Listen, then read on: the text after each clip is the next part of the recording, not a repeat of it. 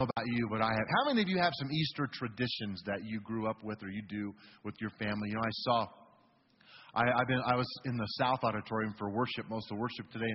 I was watching these cute little girls come in their matching dresses and families, and I just thought that was just so wonderful, and how fun we have those days with our daughters. I'm doing Easter eggs and Easter egg hunts and all the fun stuff that goes with Easter.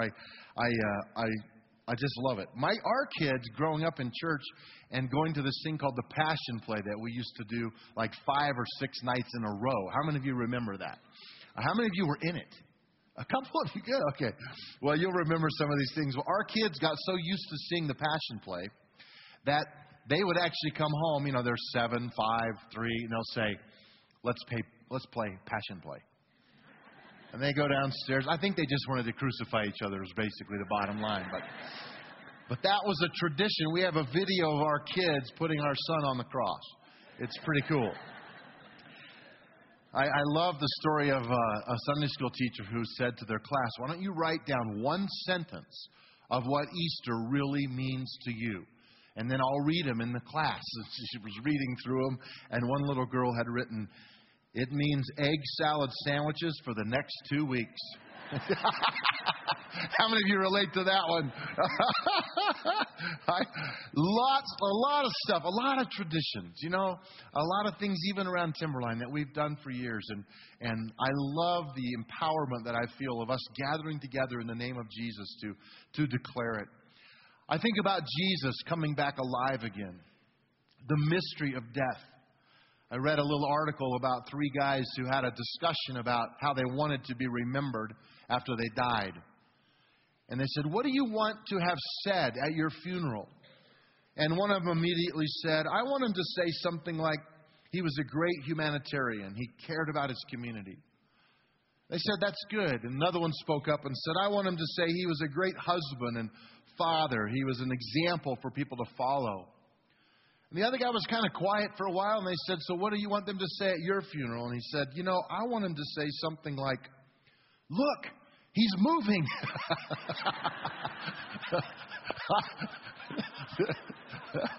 That would freak you out. We have a story here that says, "Look, he's moving." That's our story. Can you imagine what it must have been like in that grave when there is a dead body laying on that slab that has been prepared for death, and the presence of Almighty God visits that dark cave, and the illumination of the glory of God meets the soul of the Son of God, and he wakes up and takes a breath, and the light of God is there. And he literally gets up and folds those death clothes and lays them there on that stone. I just can't comprehend it. And yet we have this life in us now, this Holy Spirit in us now. I think about this. I love this quote. This is a quote from N.T. Wright. It says, "Jesus' resurrection is the beginning of God's new project, not to snatch people away from earth to heaven, but to colonize earth with the life of heaven." I love that. That's in the Lord's Prayer. Thy kingdom come. Say it with me. Thy kingdom come. I'm gonna walk you through 3 people in the Easter story. Now, I put their names already in your notes. If you have a program, you can follow along on the back, and at least then you'll know when I'm almost done. That will give you hope. Now, there are so many characters in the Easter story, it's phenomenal. You have politicians you can choose from, kings. You have people of great influence. You have children you can choose from. You have the common man. It's endless. And I was thinking a lot about, I just need to pick 3. And Peter came to my mind right away because he's a big character in the Easter story. He's involved multiple places. And I'm just picking one place with Peter. And the reality that I want you to write down for Peter in the part of the story I'm going to use him is this: I cannot save the world. I cannot save others. Peter had this idea that he could be the Savior. in this part of the story. He was actually going to attempt to save Jesus. Jesus was dying to save us, and Peter is going to try to save Jesus. It was a good idea, but Jesus didn't really need him to do that. How many of you know what I'm talking about? It's a fascinating story. But Peter is one of those guys who was always jumping out there. He's the guy getting out of the boat. Let me walk to you on the water. He's the guy that has this impulsive, spontaneous personality that wants to be right in the middle of everything. He's the one that speaks sometimes before he thinks it through. He makes promises that he didn't keep. But he's honest with himself. And this is his story in Easter. In John 18, verse 10, it says this. Simon Peter drew a sword and slashed off the ear of Malchus, the high priest's slave. But Jesus said to Peter, put your sword back into its sheath. Shall I not drink from the cup of suffering the Father has given me? Now here's what's happened. Jesus has been in Gethsemane with his disciples praying. Remember the story? Let me just build it for you so you have it in your mind. Jesus goes up a little ahead and he prays and he says to his disciples, pray with me, wait with me, tarry with me is the word. And they say, sure. And then they go to sleep. And he's praying, he's suffering. You guys, this is the moment when he actually sweats great drops of blood. There's stress and anxiety on Jesus. He's facing the cup of sin of the world. He comes back and says to his disciples, wake up, I need you. I need you to pray with me. Come on, pray. He goes back. He prays again. This is the time when he actually says to the Father, let this cup pass from me. Is there another way? He goes back. They're sleeping again. Finally, he just says, forget it. And at that moment, they are coming to arrest him. The Roman guards in a line marching. And guess who's leading the way?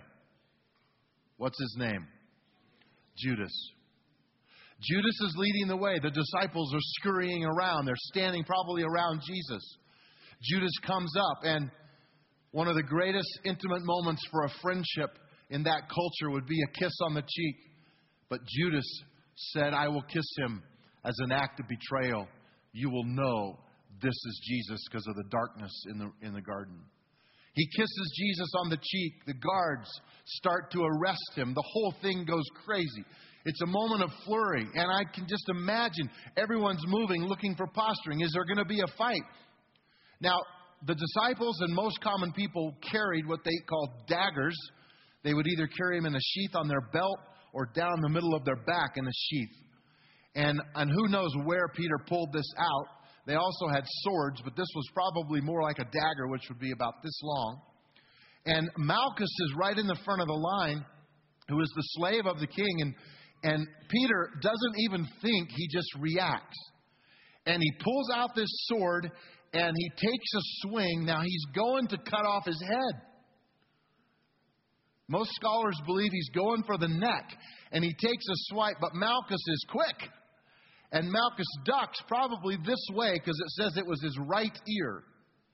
And off comes his ear.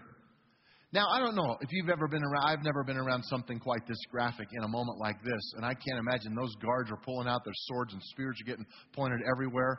And Malchus is holding the side of his head. And Jesus is probably going, whoa, whoa, whoa, everybody. Peter, this is the plan. Don't you know that I have to go through this? And Peter's standing there with his sword, kind of like, come on, I'll take all of you. And Jesus, in this moment, this blows my mind. He reaches down to the ground. I don't know if he has someone here. Hand me a torch. We've got to find this ear. He's about to be beaten and crucified and die. And he cares about one of the soldiers who came to arrest him, to kill him. I don't have that in me. Jesus stops and they find the ear, the Bible says. And Jesus holds it in his hand.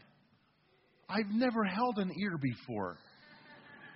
I mean, this is graphic. I thought of this last service. I don't know why I shouldn't say it. Probably. I hope this isn't irreverent. If he would have had a piano, he could have played by ear for the first time. I know that's bad. Don't write me. Don't email me. I am not the devil. Jesus is holding an ear in his hand, and he gets enough light from the torches to somehow ask this man to come back over to him and entrust his head to him. And he places this ear back in there and probably covers it with his hand. I don't know if he says a prayer, but it just says he healed him and his ear was completely restored.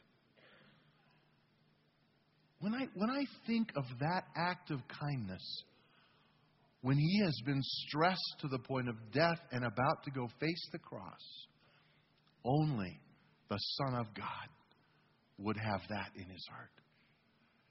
Peter, what were you thinking? I love some of these qualities in Peter. Let me just list a few. He was willing to fight. You know, I like hanging out with people who are passionate and who are willing to put their back on the wall for the cause. I like that. I'm a little like that myself. I'm very loyal. He was willing to give his life. He knew when he pulled his sword that this could mean his death, but he was willing to face that. He was willing to sacrifice. He was willing to offer himself. These are all great qualities, but here's what I must realize. Here's what he didn't quite see. God had a plan that was bigger than Peter saving the world. God has a plan sometimes that's bigger than you having to figure it all out by yourself. Sometimes my best intentions are not the best idea. I have limitations that are real. I was in a situation not too long ago where someone locked their keys in their car. And I'm sort of old school when it comes to this. I'm like, okay, let's bust a window. Let's get in there. Anybody have a hammer? And they're like, whoa. No. They got their cell phone out and made a call. Click, someone unlocked the door. I'm like, was that God? Who can do that? How many of you can unlock your car with a phone call? See, look around. Man, I want your car. This is phenomenal.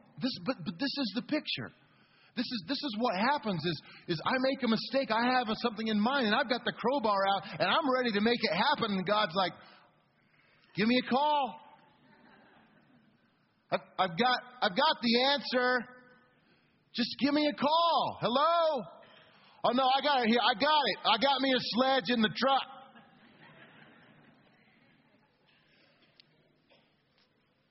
I have limitations.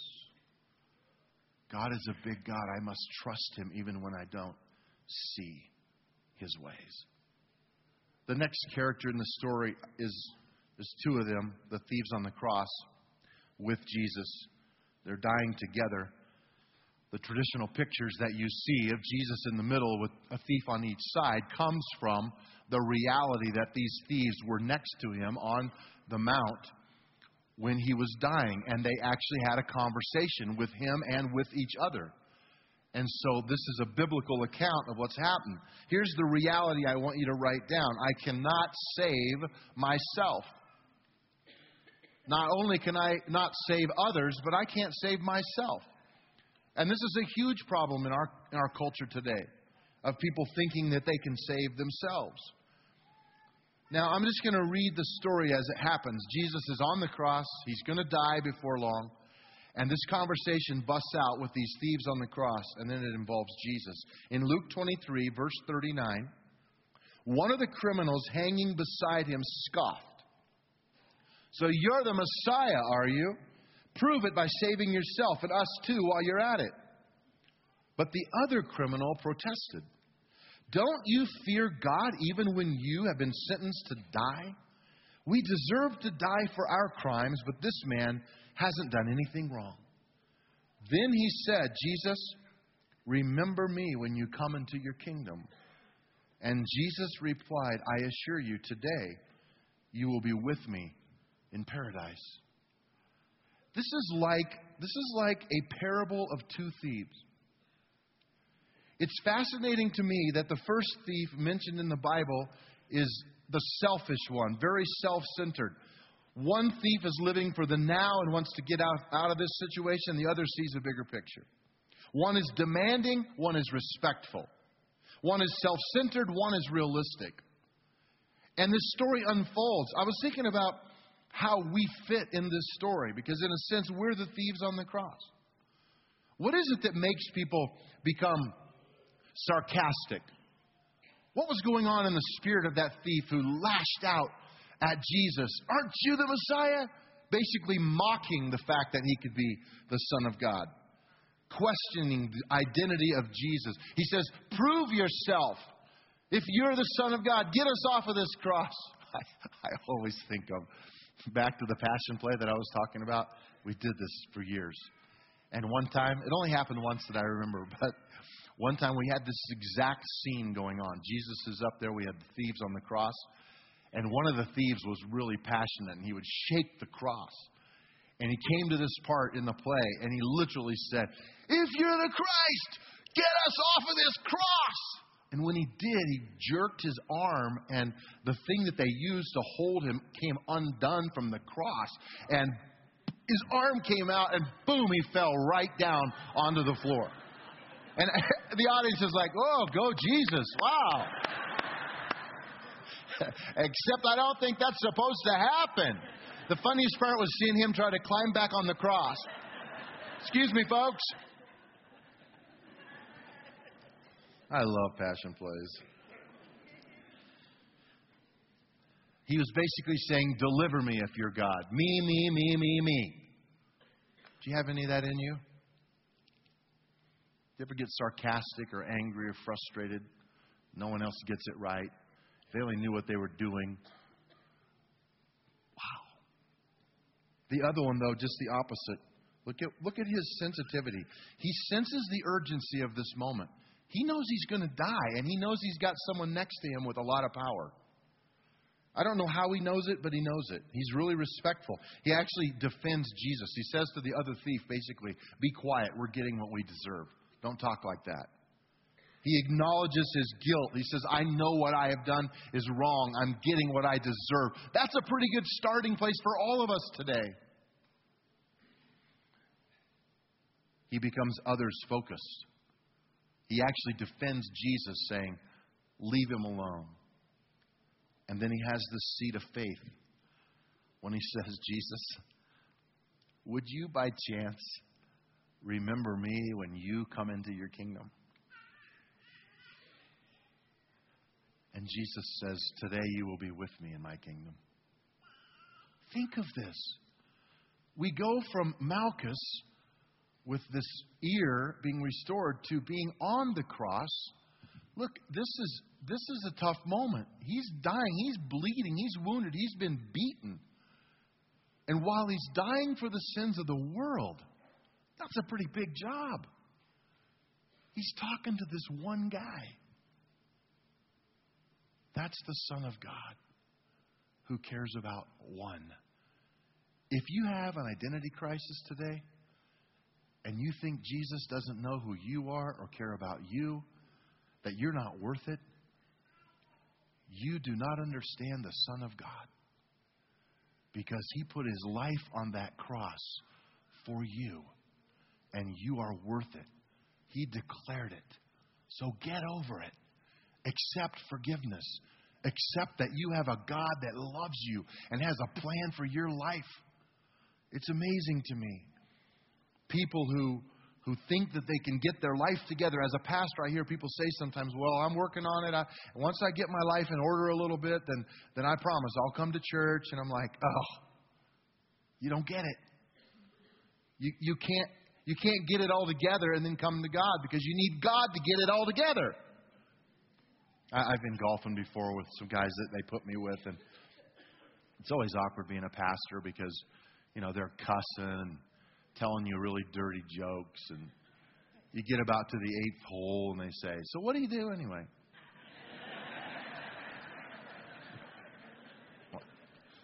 I'm an electrician. It's just easier. No, I usually say, I'm a pastor of a church, and they're like, oh, sorry, we didn't know. Sorry. I hope you're not offended. I'm like, it's who you are. Why are you sorry when you found that out? I'll tell you why. Because we think we have to act a certain way. Jesus doesn't want you acting. He wants you to be real. He wants you to bring all your stuff. And we all have it. We all have a past. We all have hidden pain. We all have this stuff that's deep in us. And he's saying, don't clean it up before you come to me. Just bring it to me and I'll help you. And we'll go on a journey together and we'll clean it up. That's what Easter really is. It's powerful. What do I need to learn? I can't fix myself. We all have a sin problem and we need a Savior. I love this quote, Susan Gaddis. Love paid a price so hope could become a reality. Love paid a price so hope could become a reality. Let's look at the third character in our story. This one called the centurion. We don't really know his name. We know him through his role. Now, the reality that I've put down for him is that I can trust the revelation of truth in my heart. When the spirit man reveals something to you, it is God speaking truth in your life. And I believe that happens to people. I believe there are moments when the presence of God comes and visits you. And I believe it happened to this centurion. Now, a centurion, it's really important for us to get this. These were Roman military men who were proven in battle. Centurion mean they led 100 or more soldiers. They're not rookies. They didn't just start. A centurion that would be placed at a crucifixion scene like this because of the hassles. The Jews wanted him dead. The Romans weren't sure. There's all this political stuff going on. I guarantee you the people in charge picked one of their best centurions to make sure this happened well. This is a guy who could take control and take you out. No telling how many crucifixions he has done. It could be hundreds. So here, get that picture in your mind before we read what he says. This is not a soft-hearted, kind guy. This is a guy that goes around and if they're not dead in a few days, pokes a spear up through their ribs into their heart so they'll bleed out. This is a guy who, if they still don't bleed out, he'll come with a club and break their knees so their legs are broken and they can't be supported on the cross and they will finally just suffocate. This is a guy who has done that. There's no soft touch in him. And yet, look at what happens in this moment. Mark 15, verse 39. Then the Roman officer who stood facing him, he's standing up looking at a dead Jesus. Jesus has just died. He saw how he died. Boy, that's a big statement. He saw how he died and he exclaimed, "This man truly was the Son of God." How do you know? He witnessed this death. How was this death so different than hundreds of others? Do you know that this is the first proclamation of Jesus being the Son of God after his death? A centurion. The guy who killed him. That's powerful. What happened in that centurion to lead him to do and to say something like that? I've thought about this as deeply as I possibly can. What did he see that was so different? Because it said when he saw how he died. You know, maybe people who don't believe in Jesus really don't see how he died. Maybe they don't really see, maybe they don't look close enough to really understand what happened. This guy was up and close and personal. I think there are several things he saw. I think he saw that Jesus had a willingness to die. I don't think that was common. The Bible says he laid down his life for his friends. I don't think centurions were used to that. I think he saw the depth of purpose as to why Jesus laid his life down. I don't think he was used to that either. He saw love in the eyes of Jesus. I can't imagine that ever before he ever heard someone say on the cross, dying a crucified death, "Forgive them, Father. They know not what they do." Those are big words in the pain of the moment. The soldier's probably going, gulp. Never heard that one before. He saw suffering. He inflicted pain. And he saw humility. At the end, he saw Jesus standing in front of him saying, into thy hands I commit my spirit. Something clicked. As Jesus breathed his last, this centurion walks up and looks in the face of Jesus and makes this declaration. This man is the Son of God. That's why I believe it. That's why you can believe it. It isn't just Jesus who said it. It's a whole lot of other people who said it. People up close and personal. You know, when I look at this story and I think the question is, who are you in the story? Which one of these people best describes you? The answer, I think, is probably that we have a little bit of all of these in us. Some of you are pretty impulsive and you want to get out there and Peter's your hero and you might have wanted to pull out a sword. I can see that in me sometimes. I can see that sarcastic guy on the cross when you get the raw end of the stick, the bad end, the dirty end. People are blaming you for something you didn't do, and it's easy to lash out. It's easy to want someone else to get you out of the mess you've created and get sarcastic and bitter. Have you been there? I've been there. And then I have those moments of reality where that thief I relate to that says, wow, I just need for God to help me out of this situation. But I definitely relate to the centurion. Because I have declared, Jesus, you are the Son of God. And you guys, I believe it with all of my heart. That's a revelation of truth. I want to read to you and then we'll pray. The resurrection story. After he died this gruesome death, they put him in a grave.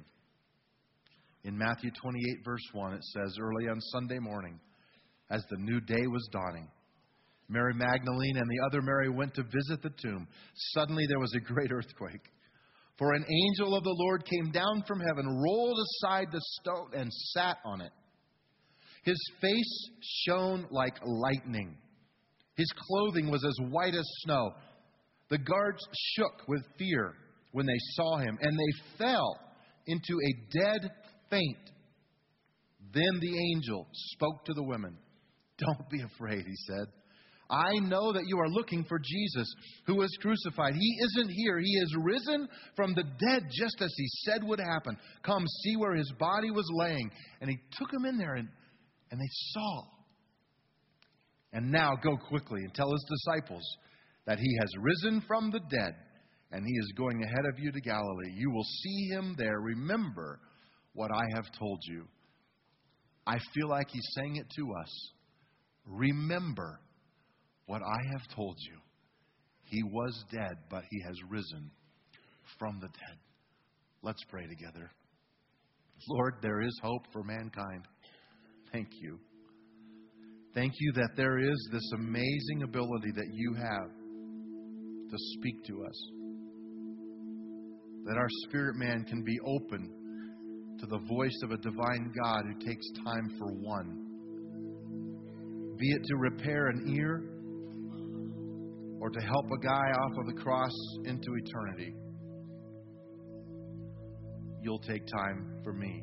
You'll take time for every person in this room. You'll take time for the world today as we call out your name. With heads bowed, if you know you're separated from God, I just simply want to pray for you and over you. Maybe Easter is one of those times you come to church and you're not much of a churchgoer after that. I get that. I don't condemn you for that. I'm just really glad you're here. But I'll tell you this, God wants to be full-time in your heart and life and mind and spirit. He wants you to have him every day, everywhere, in every way. And he's available to you. And if you haven't started this journey, I'm going to lead us in a prayer. And I'm going to invite you to pray it that simply says, I need a Savior. I can't fix myself. And maybe you have a horrible, addictive lifestyle and you know you need a Savior. Or maybe you're really a good person with a great job and you help others and you're making a difference in the world. You still need a Savior. You can't fix the sin problem. Jesus can. And Jesus did.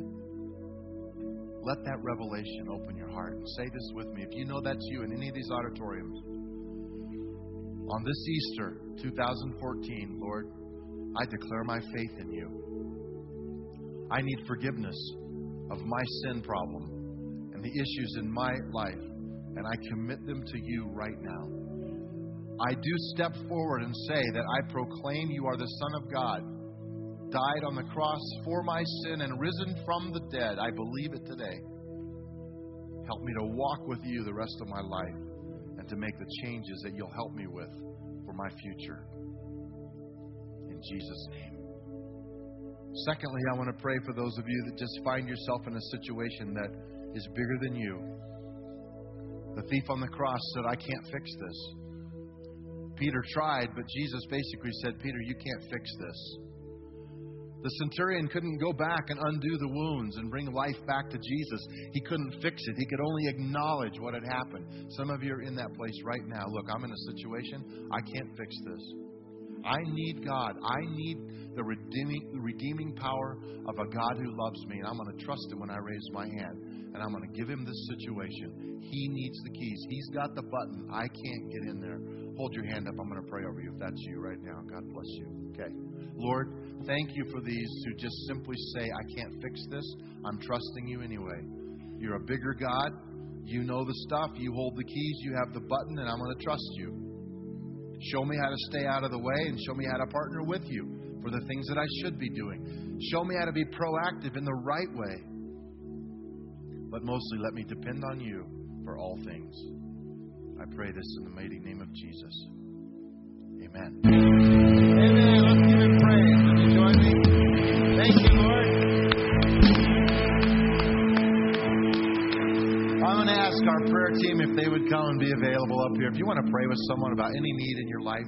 Also, if you've made a decision to follow Christ today, we have a new believer packet. They're on both sides of the stage. We just invite you to come up and get one. If you want to talk with someone, great. If you don't, we understand. A lot of stuff in here that will help you get started. Otherwise, I want us to declare it one more time. You ready? He is risen. God bless you. Have a great rest of your week. Remember, the service starts now. Go make a difference. Thanks for coming to Timberline. Happy Easter.